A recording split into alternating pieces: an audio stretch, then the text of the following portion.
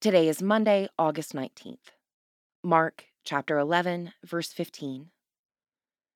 Then they came to Jerusalem, and Jesus entered the temple and began to drive out those who were selling and those who were buying in the temple.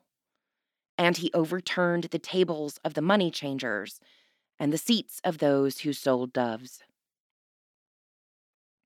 I just love this story, which is euphemistically referred to as the cleansing of the temple. How are we to understand what's going on here?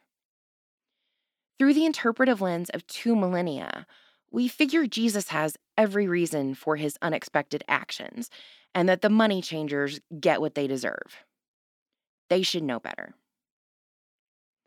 But if we truly believe that Jesus was fully human, I think we can permit ourselves some thoughtful reflection.